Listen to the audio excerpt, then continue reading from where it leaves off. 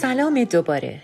اینجا گوشه چشمه و شما باز هم به من سلماز نراقی گوش میکنین و این قسمت قراره در مورد یک موضوع خیلی خیلی مهم و کلیدی با هم حرف بزنیم که نیمه پنهان موسیقیه. بله، پنهان. چطوری؟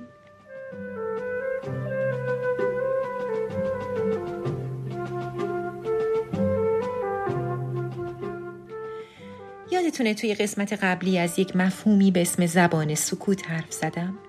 اصطلاحی که ادوارد هال برای تفاوت درک زمان در فرهنگ‌های مختلف به کار برده بود. حالا وقتشه که از خود سکوت حرف بزنیم. نقطه‌ای که موسیقی ازش شروع میشه و باهاش تموم میشه. A boy went back to Napoli because he missed the scenery, the native dances and the charming songs. But wait a minute, something's wrong, 'cause now it's hey mambo, mambo Italiano, hey mambo, mambo Italiano, go go go. You mixed up a Siciliano, all you Calabrese do the mambo like a crazy with a hey mambo. Don't wanna tarantella, hey hey mambo. No more mozzarella, hey mambo. Mambo Italiano, try an enchilada with the fish bacala and then hey goodbye. چون که موسیقی بازی‌های مختلفی با انواع صداهاست، ممکنه فکر کنیم که فقط از صدا به وجود اومده.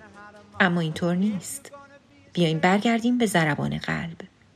یادتونه که گفتم قلب ساز درون ما و نزدیکترین ابزار موسیقایی به ما انسان هاست؟ این صدا رو گوش کنی. حالا این یکی. فرق اولی و دومی چیه؟ بله، درست حد زدی. سکوت.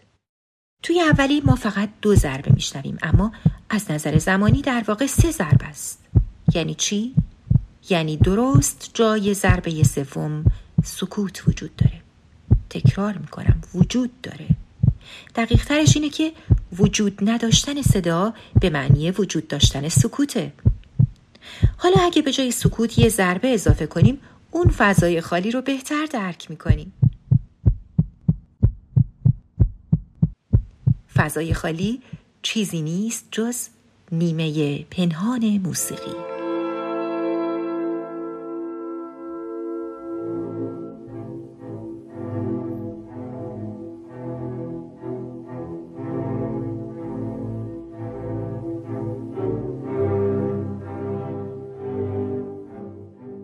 همونطور که گفتم، موسیقی از ترکیب صدا و سکوت به وجود میاد و حتی میشه گفت از سکوت شروع میشه، نه از صدا.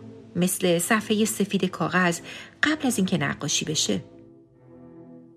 شاید براتون باور کردنی نباشه، اما گوش کردن به سکوت خودش یه مهارته و شاید حتی بتونم بگم یه هنره. موسیقی بهترین تمرینه برای گوش کردن به سکوت. با گوش کردن به سکوت‌های بین صداها، اهمیت سکوت و ارزش‌های معناییش رو بیشتر کشف می‌کنیم. اینجوری می‌فهمیم که سکوت هم می‌تونه به اندازه صدا حرف داشته باشه وقتی در جای درست خودش قرار بگیره.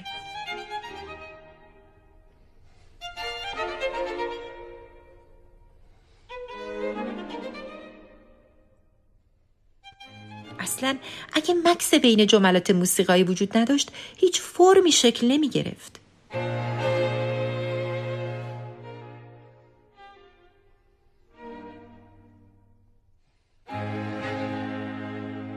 سکوت اونقدر مهمه که در الفبای موسیقی برای اون یه نوت یا نشانه در نظر گرفتن. هر هنرجویی که به کلاس موسیقی وارد میشه، کنار یاد گرفتن نوتای صدادار، همون اول معادل بی صداشون هم یاد میگیره. یعنی اگه یه نوتی داریم به اندازه 4 ضربه کشیده میشه، یه نوت هم داریم که معادل 4 ضربه سکوت میکنه. ولی چیزی که من میخوام توجهتون رو بهش جلب کنم فقط ارزش‌های زمانی یا بهتره بگم عددی سکوت نیست، بلکه ارزش‌های کیفی اونه. یعنی همون اتفاق ذهنی عاطفی که در سکوت بین صداها میفته. همون چیزی که به تخیل موسیقایی ما شکل و معنا میده.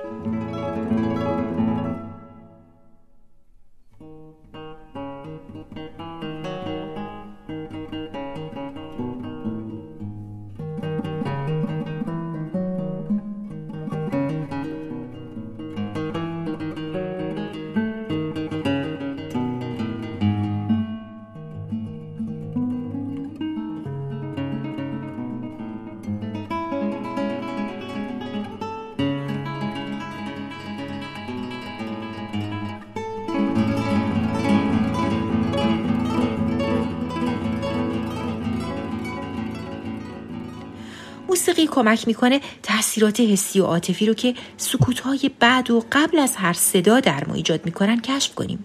ولی بیاین اول این کار رو بیرون از یه محیط موسیقایی تمرین کنیم. با هم به سکوت‌های بعد از این صداها گوش میدیم تا ببینیم همشون کیفیت مشابهی دارن یا رنگ و طعمشون با هم فرق داره.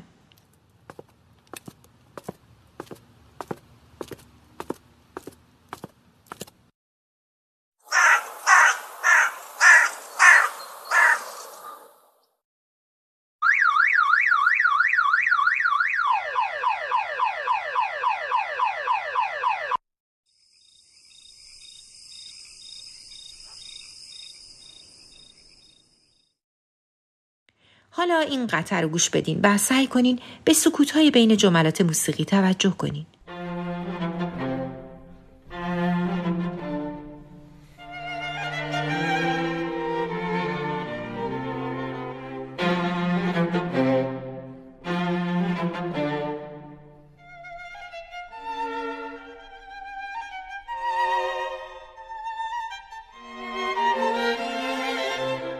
ای که سکوت‌های بین جملاتش کوتاهه چه فرقی داره با اونی که سکوتاش طولانی تر و بیشتره؟ حالا به این سکوت نسبتاً طولانی که توی این قطعه آرو پارت آهنگساز مینیمالیست استونیایی هست گوش بدین تا بعد بیشتر در مورد سبک مینیمالیسم توی موسیقی توضیح بدم.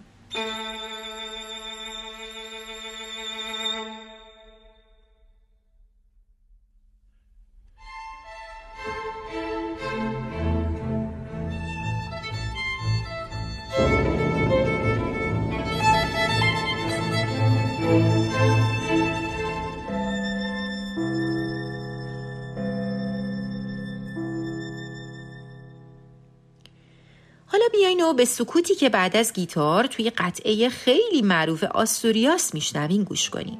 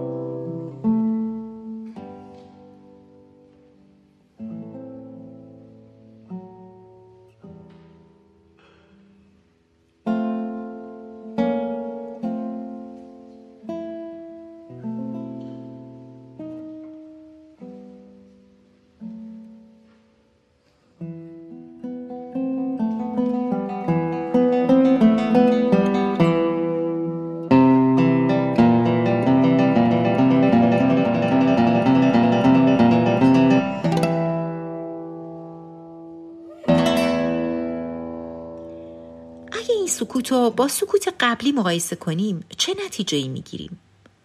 آیا اون سکوت طولانی که بعد از ویولونا توی قطعه آرو پارت شنیدیم حسی مشابه سکوت تو قطعه معروف آستوریاس بهمون داد؟ یکی از اوج شروع کرد و یهو قطع شد و دومی از یه فضای آروم به سکوت رسید. مدت زمان و تعداد سکوت‌ها و جای قرار گرفتنشون تو قطعه میتونه معنی‌ها و تأثیرات مختلفی روی ما داشته باشه. برای همین یه آهنگساز خلاق همیشه موقع آهنگسازی به این موضوع فکر میکنه. چیزی که باید بهش برسیم کیفیت موسیقایی یا به اصطلاح موزیکالیته سکوته.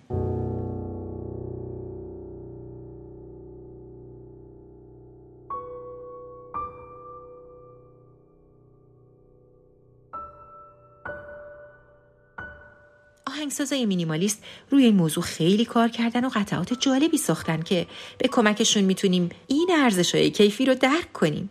مینیمالیسم در موسیقی درست مثل مینیمالیسم در نقاشی و بقیه هنرها طرفدار خلاصگیه. آهنگسازای ساده‌گرا کار خودشونو در شرایطی شروع کردن که آهنگسازای خیلی زیادی مشغول ساختن قطعات خیلی پیچیده‌ای بودن که درکش برای شنونده سخت بود. بعضی از مینیمالیست‌ها مثل فیلیپ گلاس این سادگی رو از طریق تکرار یه تم یا یه نغمه ایجاد کردن و بعضی‌ها مثل آرو پارت به جز تکرار از سکوت هم استفاده کردن.